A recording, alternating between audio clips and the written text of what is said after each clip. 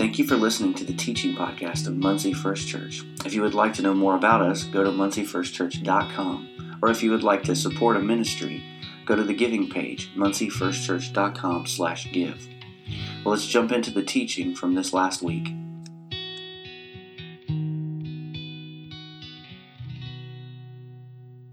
If you have your Bibles, take them and turn to 2 Corinthians. We're going to look at some scripture together here in just a little bit, and want to talk to you today. This is a little different. What we're going to do today is a little different than what I normally do.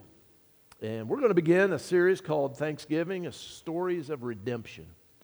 And it's a whole new series. Next couple of weeks we'll go on. We're going to have testimonies every other week from now on. Madison Yingling is going to give hers next Sunday. And then the week following that, Tim Kennedy will give his testimony. And I'm just looking forward to hearing those and being a part with you when those are given. And I think you're going to enjoy what God is doing. And, you know, He's doing something different in every person's life. And what He's doing in your life matters, okay? And we're going to talk about that a little bit here in just a few minutes.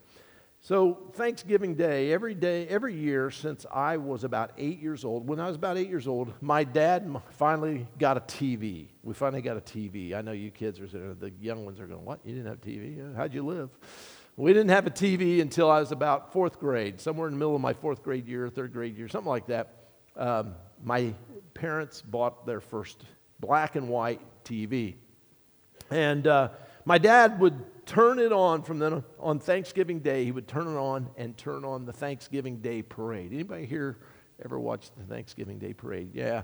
We would turn on the Thanksgiving Day parade, and even though we didn't watch all of it, it was always the background noise for Thanksgiving as my mom would prepare dinner for us. And it was on until the football game started, and then that was the background noise for Thanksgiving. The tradition for the Macy's Thanksgiving Day Parade began in 1924. Okay, you got to go way back, 1924. It was started by a group of the Macy store employees as a way of just getting people to come out for Christmas. And it has evolved into this culture that's really probably as big or almost as big as turkey and dressing and cranberry sauce and pumpkin pie on Thanksgiving. It's just one of those things that's just huge. It started off, they used the animals from the Central Park Zoo. The zookeepers would parade the animals through the streets of New York City, and people would come out and watch. And then finally, they decided probably that was a little dangerous, parading lions and bears and tigers up and down the street, so they decided to do something a little different, and they got the helium-filled balloons. How many of you like the big balloons? You see those when they're just like, it's just amazing. This year, at the parade, there's going to be 15 large balloons, 24 floats, 10 marching bands, 800 clowns. I don't know why they have clowns. I mean, that's just scary, right? You know, I guess they started that before clowns were scary, you know. 1,500 dancers, cheerleaders, and singers. And as usual, bringing up the rear end of the parade will be old St. Nick, right? Amen. Yeah, he's always there. And it's a big deal. It's a big deal. It's a big celebration. I mean, it is really fun, and it's been held, like I said, every year since 1924, with the exception of the years 1942 through 1944, when World War II was being waged, and no one felt like celebrating, so they just canceled the parade for that time. Now, we all love a good parade. Did you know that Paul the Apostle talks about a huge parade? He writes about it in his second letter to the people who live in Corinth and who were part of the church there. And you find it in your Bibles in 2 Corinthians chapter 2. And I want to read it to you, starting in verse 14. It says this, "But thanks be to God," it should be up on the board, "who always leads us in triumphal procession in Christ, and through us spreads everywhere the fragrance of the knowledge of Him. For we are to God the aroma of Christ among those who are being saved and those who are perishing. To the one we are the smell of death, to the other the fragrance of life. And who is equal to such a task? Unlike so many, we do not peddle the word of God for profit. On the contrary, in Christ we speak before God with sincerity like men sent from God." Eugene Peterson, who just, by the way, recently passed Away wrote about it in the Message this way. He said, in the Messiah, in Christ, God leads us from place to place in one perpetual victory parade. I love that. Isn't that awesome? You know, parades are held to celebrate and to memorialize things. We hold parades when wars end. Okay? When the war comes to an end and we win, we go, oh, let's celebrate. And everybody comes home and there's victory parades. We have parades to remember and celebrate all of the veterans who have fought and given their lives for our nation, our freedom. Okay, right now, how many of you are veterans? I want you to stand up right now. If you're a veteran in this place, stand up. This is my way of doing this. Come on. Thank you guys for doing that, and ladies who have done that, served our nation. We appreciate you. Yeah. Amen. Yeah. We should be a lot more parades for you guys than there is, for you ladies, than there has been. But we do celebrate veterans who have fought and given their lives. Did you realize it was 100 years ago today that World War I ended? That's amazing. You think about that. That's crazy. We have parades on the 4th of July to remember our Declaration of Freedom from Great Britain. We use parades to celebrate all kinds of different things. Paul uses the imagery of the celebration parades which were held by the conquering Roman armies. Paul lived in the time of Rome. He lived in the time when Rome would go out and they would conquer a civilization and they would bring the plunder back to Rome. And Paul had no doubt witnessed in Rome or in places, witnessed these great parades as these conquering generals would come back and they would march their conquered slaves and wagons full of plunder through the streets of Rome. They did it so that everyone could see and hear and understand and feel the power and the might of Rome on the world. The people of Rome would come out to see this incredible wealth, the gold, the silver, the gems, maybe statues and art that had been conquered and brought back by the armies of Rome. And they had captured it, they claimed it from lands far away. And following the substantial plunder that would be drugged through the streets of Rome, they would drag the slaves. The first slaves that would be brought in would be the female slaves, the good-looking young female slaves who would be drugged through the streets of Rome and paraded at the front as the property of the ones who had conquered. Then they would bring the older and maybe the less attractive as they would follow. And then they were followed by the young men. And there were no old men. They killed them off. But they brought the young men who could serve as slaves. And they brought them, and they were now bound. They were bound by chains and stocks and tied up so that they could barely move. And they did that so that they could show that Rome, in all of its might and power, had conquered another civilization, had overpowered another civilization, had crushed it. And they were bringing them back. Along the route of the parade, they would burn incense to the pagan gods. And the incense they burned wasn't like, you burn in your dorm room, that little bitty thing that just barely burned. It wasn't like that. They burned incense. It was on fire, and it would smell up the streets. The incense would burn and rise up, and it became powerful and distinct. You always knew where the parade was at because you could smell it as it came. And to the conquered people who had just watched, or to the Roman citizens who were watching the parade, the smell of the incense was the smell of victory. It was sweet. They loved it, the smell of victory. But to the conquered people who had just watched their mothers and fathers murdered and cut down, who had watched their children stabbed at the end of the swords, and who had seen their homes plundered of all the riches, and who now stumbled along in stocks as slaves to these barbaric armies, the aroma was the stench of death. It was the very smell of death. And Paul says in his letter to the Corinthians, thanks be to God who always leads us in triumphal procession. And when I read that, in light of what I just said to you, thanks seems so out of place here. Because Paul's talking about being conquered. He's talking about being conquered by God. And why would you be thankful for being conquered and being led in a triumphal procession or triumphal parade? And I want you to get the imagery here because it's very important. Paul writes as one who's been conquered and led, and he understands we are being led in this parade of the conquered. We are being led in this parade of the conquered.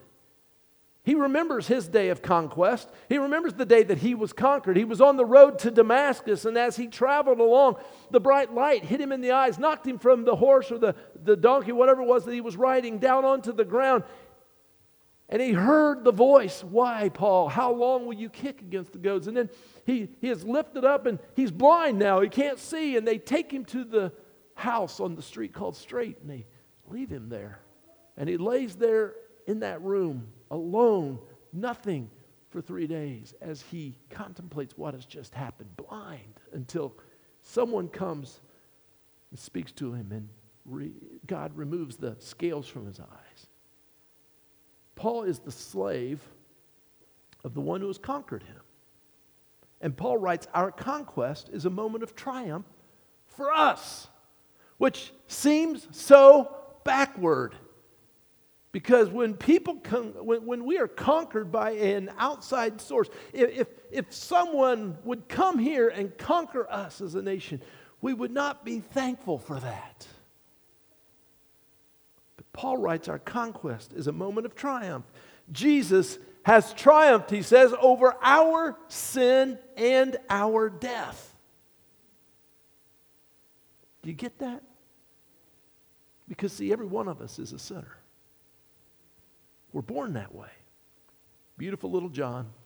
He's gorgeous, 4 weeks old.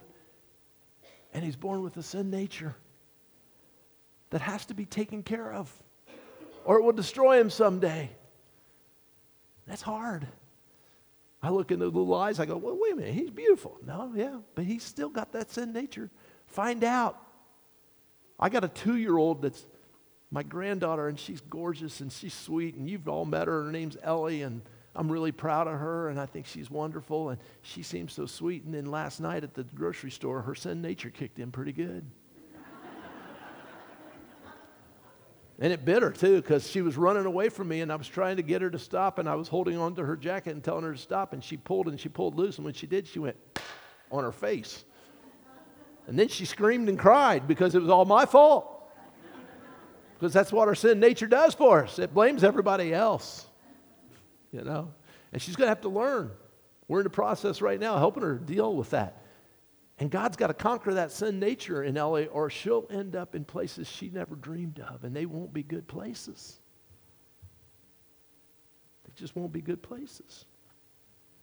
We are led by God in triumphal procession. We are conquered by God's love. We're the ones who are marching in procession. We're marching in triumph because of the death and the resurrection of Jesus. We're marching in a triumphant parade. Our lives are a triumphant parade. We are marching in this parade right now. We are being led in a conquered, triumphant parade right now. We're walking with Jesus in a victory lap over his victory lap over sin, death, and the grave. And as we march in this life parade of victory and triumph that Jesus has won for us, our lives have an aroma. Did you know you have a smell? You have an aroma. And we who are God's children, we who are the church, we become the sweet smell of life and hope and victory over death for those who will believe. When they hear it and they accept, their hearts, they smell the sweet smell and they go, wow, that's amazing. But here's the truth. For those who will not accept and believe, our words, our lives, even the very sight of us becomes condemnation or the stench of death to those who do not believe. That's the reason Christianity is so offensive. People are not offended when you say God. People are not offended when you talk about Buddha. People are not offended much when you talk about Muhammad. But bring up the name of Jesus and see what happens. Offense everywhere. People are just offended. Because it's the smell of death. Because there's no maybe in it. You accept him, you get to live. You don't accept him, and you've chosen, not by him, but you've chosen death. Our lives, as we live it, it spreads the sweet, savory aroma of Jesus and his love to those who will accept it. So what I want to do this morning is this. I want to take this idea I'm presenting, and I want to show you the parade a little bit and encourage you to be thankful for the victory parade that you're being led in. And that's why Amy was supposed to give her testimony. I wanted you to see some of her story in this. And then I'm going to talk to you about the victory parade that I'm being led in. You and I are both being led in a victory parade right now. And I know that a lot of us have a hard time seeing we have a hard time seeing our lives as being led in victory. I talk to a lot of people who go, well, I don't know on this. A lot of us have some dark places, some hard places in our lives, things that we just, it's best if I just sweep it over there and hide it and act like it didn't happen. We just want to cover it up. I mean, we have some things we did, right? Anybody here want to be up here and just tell every bit of your story right now without any hesitation? Just, most of us don't want to do that. I understand that. There's some things that have caused us a lot of pain in our lives. There's some places that we're embarrassed about. And there's some areas that when the holidays come around, we just as soon go hide so we don't have to face them. Am I hitting any place with any of you right now? So I want to share some of my life with you this morning, and I know you know some of it. Some of you do, some don't. But over the next 3 Sundays, I want to take a look at the Thanksgiving Day Victory Parade because we're thankful for what God has done. Now, as I said, I know a lot of you know a lot about me. My life began April the 9th, 1957 in Ball Memorial Hospital here in Muncie. I was born to a man named John R. Dill and his wife Helen L. Dill. I was the second of 5 kids. My sister Miriam is older than me, and I have 3 younger sisters, Marcia, Marlene, and Melody. We are the M's. Why do people do that? I know one thing, I'm very special because I have all sisters. I married a woman who has all sisters. I am the only male in 10 siblings, and that makes me really special or something. So, my dad worked at GM. He worked for Guide Lamp over in Anderson. At the time, we lived in a little subdivision, a little area called Meadowbrook. Anybody ever heard of Meadowbrook? In Anderson. It's a little tiny houses, box houses, built right after the World War II ended so that people like who had fought in the war and came home could buy a house cheap. And so that's where they lived. And I lived there until I was 8 years old. It was a great time to grow up. It was maybe, I can't tell you, it was amazing. I mean, we could walk around playing the subdivision at that age without anybody ever worrying where your kids were. My mom would give me $1 and send me to the grocery store 4 blocks away and say, bring back bread and the change. I'd go there. I'd tell the grocer what I wanted, who my mom was. He knew what bread to get her. He got her the bread. He gave me the change. I walked back home, and no one ever thought anything about that. And I know that I couldn't have been more than 1st or 2nd grade when she did that with us back then. That was normal. Everybody did that. We played on the streets. No one was afraid. You played outside with the other kids in the summer until the street lights came on, and then you went home. If one of the neighbor families, if one of the other moms yelled at you, you knew that she was going to call your mom before you got home.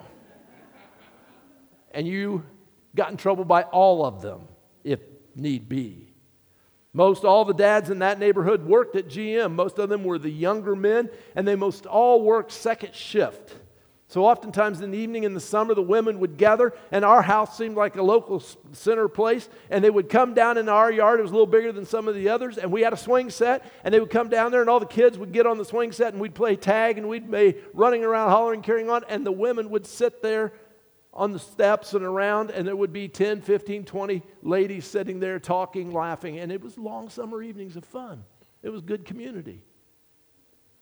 We moved when my parents decided to buy a bigger place, and we had run out of room with 5 kids. You can imagine that little house was really, really little. We had 2 bedrooms, and so, it was just tiny. So they decided it was time to move. I was in 3rd grade when they bought an old farmhouse, a barn, and 5 acres out on Park Road just west of Anderson. My dad set out to remodel, and we spent the whole summer out at that new place working, tearing out walls and roofing, and I was really included in the working. All the stuff got tore out, I had to drag out to a burn pile. It was a lot of work, but we spent the summer out there. My parents decided to move in, even though the house was unfinished before my 4th grade year. So we started a whole new school at a new year at a new school, no friends. The house I moved into was a house with no plumbing, no running water, no toilet, no bathtub, no stove to cook on, a very old refrigerator, no freezer, heat in the living room only, no carpets, no finished floors, no walls in the bedrooms upstairs, just plywood dividers, no ceiling upstairs, the exposed rafters to the roof with the nails that you had roofed with showing so that when it got cold, those nails would freeze and you'd have icicles hanging over your head. And in the spring, when they'd melt, they'd drip in your face while you were sleeping. And it would get so cold in the room upstairs that you couldn't have a glass of water. It would freeze. And in the summer, it would get so hot that the bed was just a puddle of sweat. And that's how we lived. We moved in with the promise that Dad would finish that place up, that he was going to be able to work while he was there and take care of everything. But he never did. It was mostly the same when I left for Olivet in 1975 as it was in fourth grade, except he had bought a new refrigerator with a freezer and a stove to cook on. Other than that, it was pretty much the way we lived our whole childhood in that house. I know what an outhouse is by experience. I remember when I first moved here, I'd tell some of the really older folks then who had experienced that as a child, and they'd look at me and they'd go, "You don't know what you're talking about." And I'd say, "Oh, yeah, I do. I do." My parents were church people. My dad and mom pastored a church in Frankfort, Indiana when I was first born. We lived in Anderson. I was in church probably my first day. I was 4 days old, not 4 weeks. I was there 4 days old. My mom was probably preaching the message that day, I imagine. They grew tired of the drive from Anderson to Frankfort, and they started attending the Alexandria Church of the Nazarene when I was about 3, and then they moved to Anderson First Church when I was 5 or 6 years old. My mom is a great lady, a great praying lady, and she prayed with us kids daily. She read Bible stories. She had devotions with us. She taught us about Jesus. I remember even in tough circumstances of our unfinished home, wonderful evenings, playing games, popcorn, listening to the Anderson Indians, the Massachusetts Pirates basketball games on a tube radio that would whistle and hum, and you know how that all went when some of you older ones. But I got to tell you something, my dad was never there during that time. He was always at work. On Sundays and Wednesdays, no matter what, we were at church with my dad and mother on Sunday, but my mother only on Wednesday. Church was where my friends were. Children's Sunday school, youth group became my peer pressure group, and that's what we were all about. My mom went back to school. She came over here to Ball State University to finish up her master's in education so she could teach. My dad moved to days at GM. And so from about my 4th grade through my 7th grade year, my sisters and I spent our summer days alone in the country with no one to oversee us. And if I was in 4th grade, my youngest sister must have been about 3 years old. And we didn't even have a telephone when we lived out there. So we were out there by ourselves. If something happened, we were on our own. And no one even knew we were out there. There were chores assigned and expectations to meet. And I don't remember the penalties for my sisters. I don't ever remember them ever getting in trouble. I don't think they ever did. But one of my chores was to mow the 2 acres. And my dad didn't believe in riding mowers until I left to go to Olivet. And then he got one. And so I would mow those 2 acres with a push mower while they were gone. And I was 4th, 5th grade, 3rd, 4th grade. And I was pushing that lawn. And if I didn't get it done as he expected it to be done, when he would come home, he would usually hit me and kick me and scream at me. Dad was working most of the time 2 shifts at that point at Guide. He would work mornings through his shift and then stay on and work 2nd shift as well to make money. My mother started teaching school, and with all the money they had coming in, you would have thought they would have started living at a higher standard, fix the house, get some things taken care of, buy some clothes, do the things that needed to be done. But it did not happen. The house stayed the same. The clothes we wore were clean, but old and worn and out of date. The cars we drove were terribly worn out. My friend Mark Bennett, who is an attorney over in Anderson, who grew up with me, says that he remembers at the church we were considered the poor family at Anderson First Church, even though that was never true. There was always plenty. They just didn't use it. We had to ride the bus to school daily with the kids from Edgewood. And if you know Edgewood and Anderson, it's the affluent area of Anderson. And all the kids whose parents had lots of money lived in Edgewood. And their bus would stop in front of our dilapidated house. And us poor kids, as they saw us, would get on the bus. And they didn't want you to sit with them, which resulted in fistfights and whatever else you had to do to try to survive. I learned about sports around my 4th grade year and started doing pretty well. Baseball, football, wrestling, My dad came once in a while when he could. I don't remember my mother ever coming at all. I quit sports after my junior year and went to work because I wanted money and so I could buy clothes and have a car and be like everyone else. So I dropped out of all the sports. So for most of my childhood and early teen years, I lived out this life that was so different and difficult to understand. It was very frustrating as a kid. I'm not saying this now. I want you to stop here. I want to stop here. Don't feel sorry for me, because that's not what I'm talking about here, okay? And I'm going to help you understand that. But Darcy says this. She said, kids are wonderful observers and horrible interpreters. And I think that's true. For all those years, I would look around and I observed everything that was going on. And here's what I learned. I learned that adults are all very harsh at times. Now, there was exceptions. There was a few people at church, and I'm going to talk about them next week. But there was so many harsh people in my life during that time. It felt awful. I learned that people make fun of you if you make mistakes and if you're poor. I learned that I was weird and different than everybody else. I learned that it was best not to say anything, because if you don't say anything, you don't get hit. And besides that, I was a stupid kid and I didn't have anything to say anyway. I was told that. I learned that I wasn't special and that I certainly wasn't important and that I wasn't as good as the other kids at school.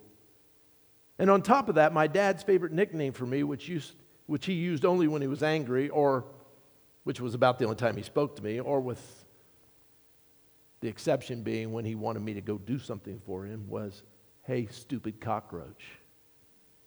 And that was my name. And oftentimes that was followed by a foot or a fist because I didn't move quick enough or couldn't read his mind. And my dad pointed out to me frequently, "Your last name is Dill, so therefore you will amount to nothing your whole life." And I believed him.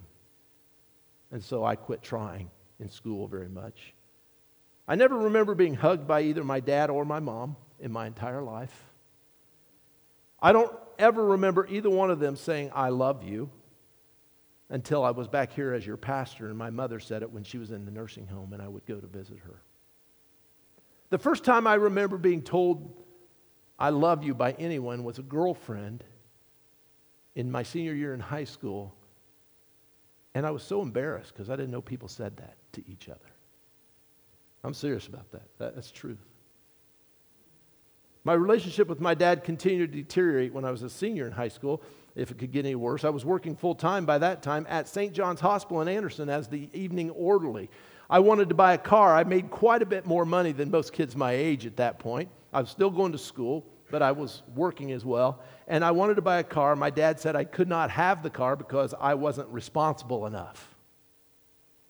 I was a junior in college before I finally was able to get a car. In the meantime, I learned some mechanical skills, and so my dad had all these old cars. That's what he did. He drove old cars. If one wasn't running, he drove the other one. You know, it's just kind of what he kept. He kept I called it his fleet. And so one of my jobs then began to be to take care of all of his old junk cars, keep them running, and get them working. But that did nothing for me, including not getting paid or use of cars most of the time. I worked second shift at St. John's in Anderson at the hospital as that orderly, and I can remember many occasions getting off work at about 11 o'clock p.m., and since I didn't have a car, if he didn't come pick me up, I would have to walk the 3 to 4 miles home at midnight or so through what is really a rough section of Anderson, especially at that time at 25th and Madison.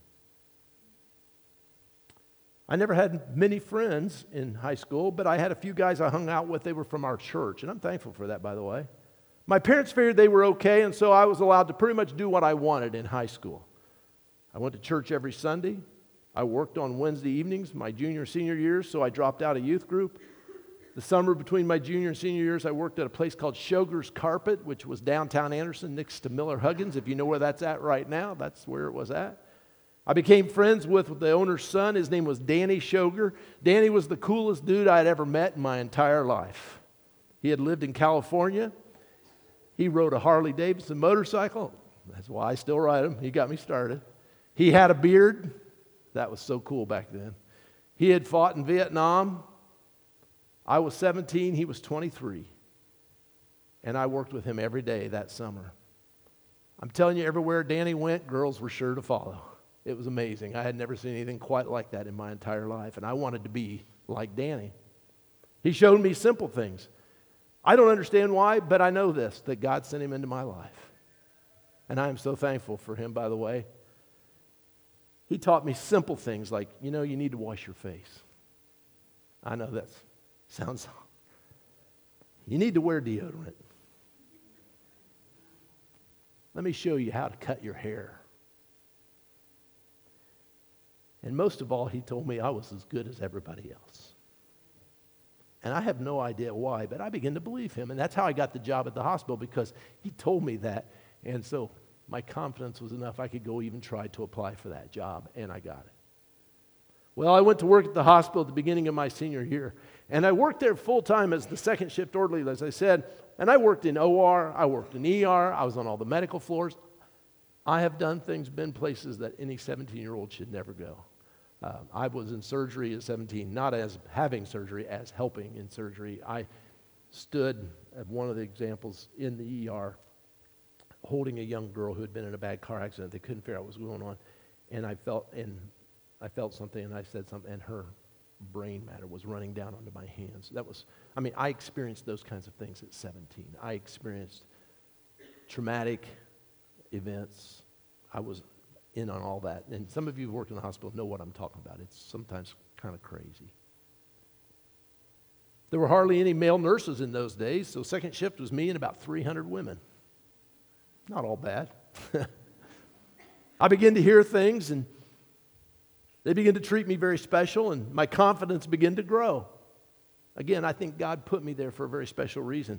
And I met a young lady who was an aide and a student in the school, a nurse's school at Anderson College at the time, and we began to go out, and my confidence began to explode, and my dad became even more angry because now I quit believing the lies he told me, and I didn't let him control me and make me do what he wanted to do.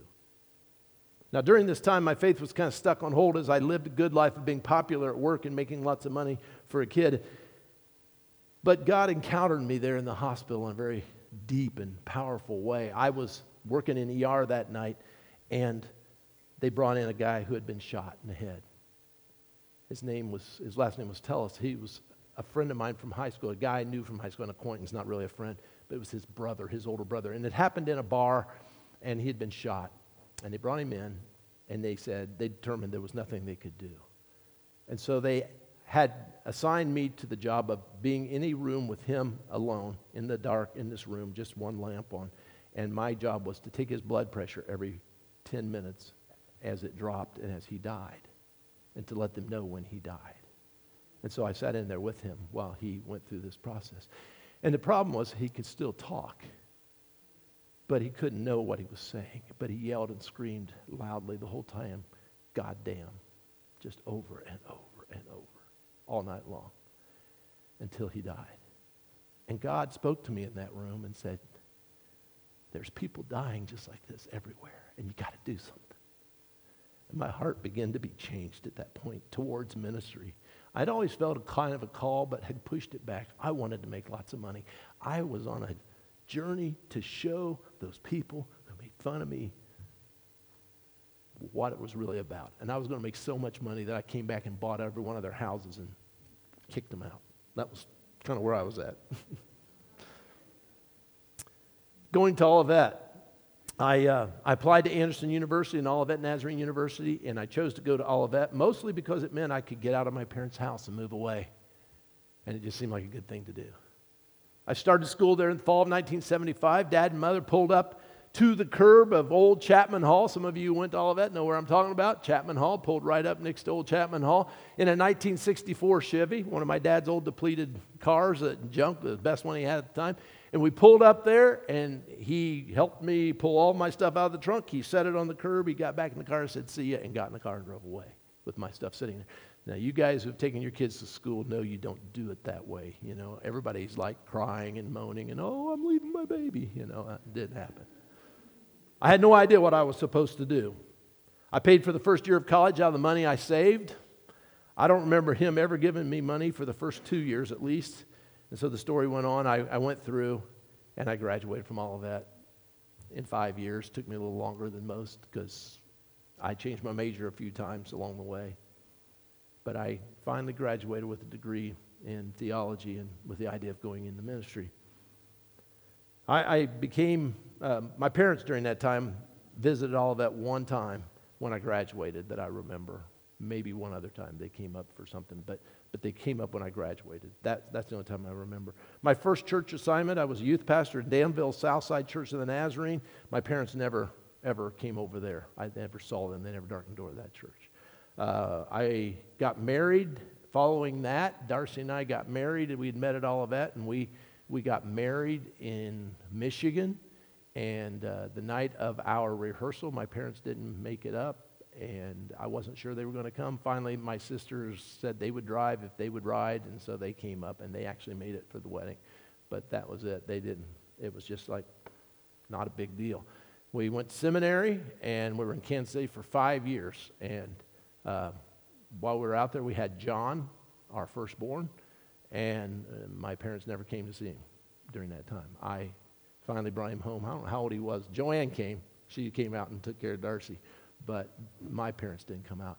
And I don't remember how old he was, but he was several months old before my mom and dad ever met him because they just didn't come out. They finally came to the seminary. They finally came to Kansas City when I graduated. And that's, again, my sisters drug them out there. I have people ask me when they hear the story, how do you not get bitter and angry? Because there is a lot of things in that really hurt. There's a lot of pain in that. But first of all, I want to say this. I know it's not as bad as some of your stories. I understand. For whatever reason, God didn't let me get off the rails that far, on some things. Now, some other things, but I think the reason I'm not bitter and angry is because of this. This is the story of how I met Jesus. All of that. That's how I met Jesus.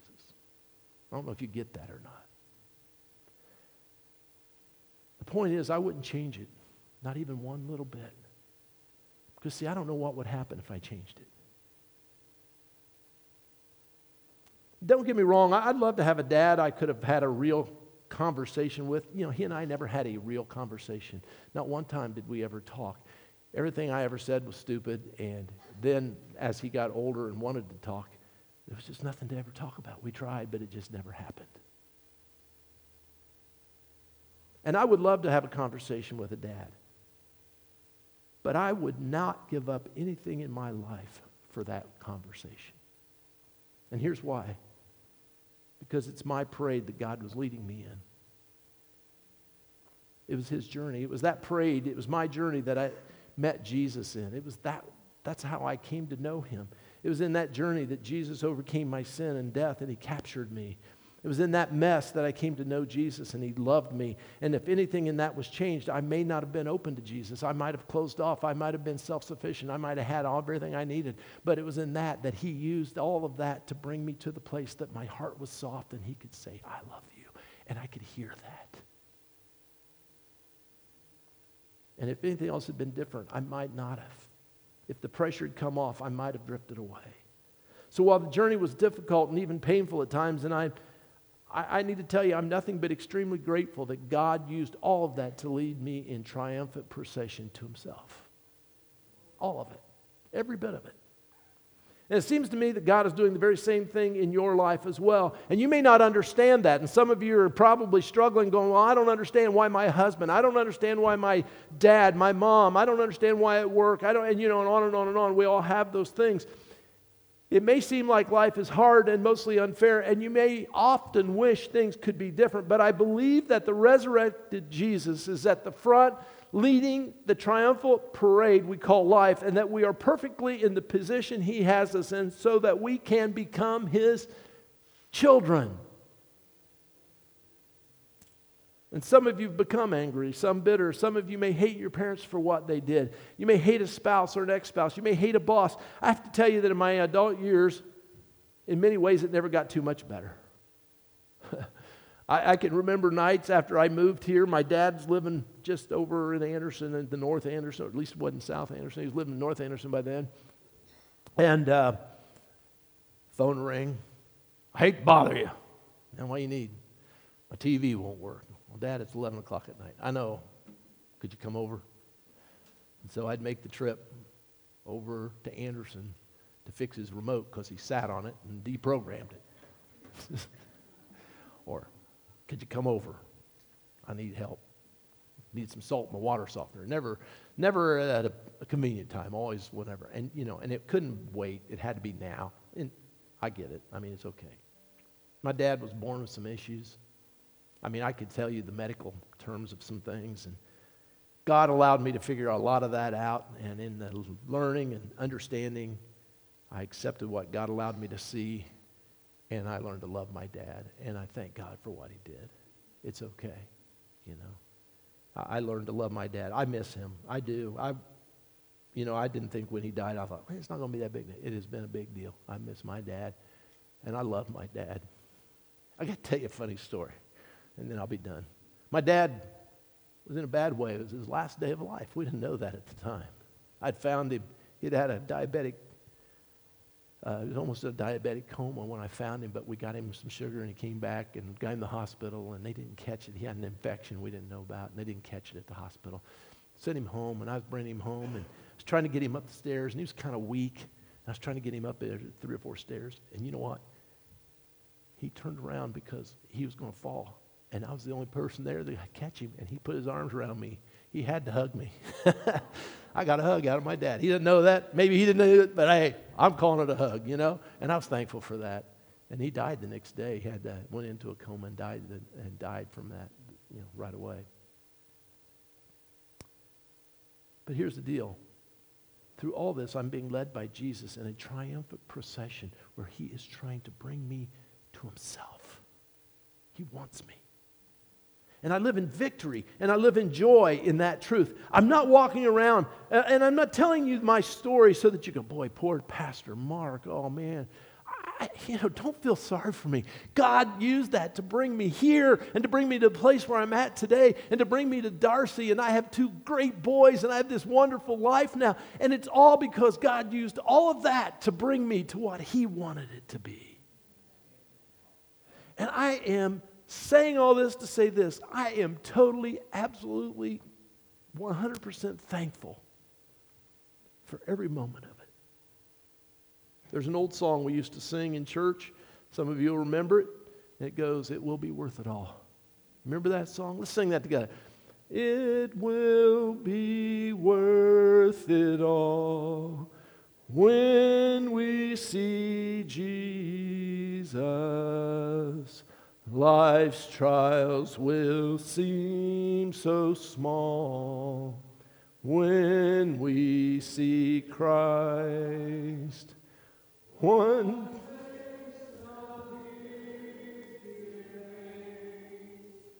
all sorrow.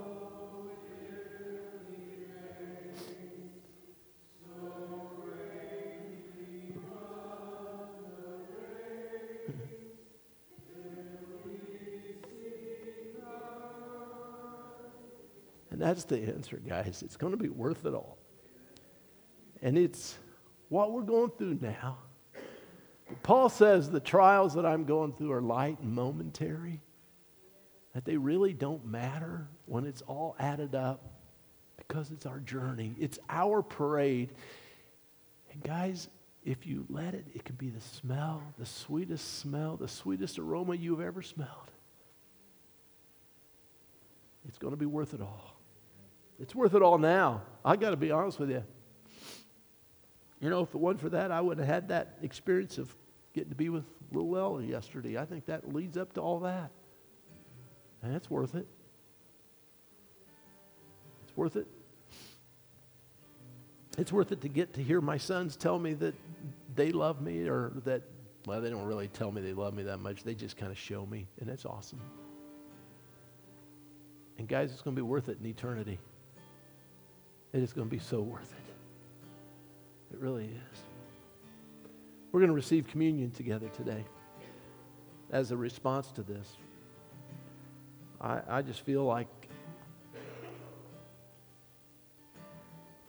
it's important for us to receive the body and the blood of Christ today, and to remind ourselves that through his death and his resurrection, he has conquered it all. He's conquered every bit of it. Paul writes about it He said, "For I received from the Lord what I also pass on to you. The Lord Jesus, on the night he was betrayed, took bread, and when he had given thanks, he broke it and said, 'This is my body, which is for you. Do this in remembrance of me.' In the same way, after supper, he took the cup, saying, 'The cup is the new covenant in my blood. Do this whenever you drink it in remembrance of me. For whenever you eat this bread and drink this cup, you proclaim the Lord's death until he comes.'" You proclaim his death which bought us victory, his death which leads us today in triumphant procession. Amen? Amen. We're going to pray, and then you can come up here to the front, and I'll be here in the middle, and just come up the middle. If you're over on the sides, if you would, could you maybe come up last, and then you can come around and go, but come up in the middle and go out that way, and then the sides can come up, and we'll just all come up and take the communion together. Let me pray. Father, right now, Jesus, we just want to give you praise. Thank you, Lord, for what you've done. Thank you for the journey that you're leading every one of us on. They're all different because you know who we are. You knew me so intimately. You knew what I needed, and you gave me what I needed, and you used that to bring me to you, and you gave victory. And Lord, you brought me to a place where I can proclaim the goodness of God in the midst of all this. And we just give you praise. Thank you, Jesus. Thank you, Jesus, right now. In Jesus' name we pray. Amen.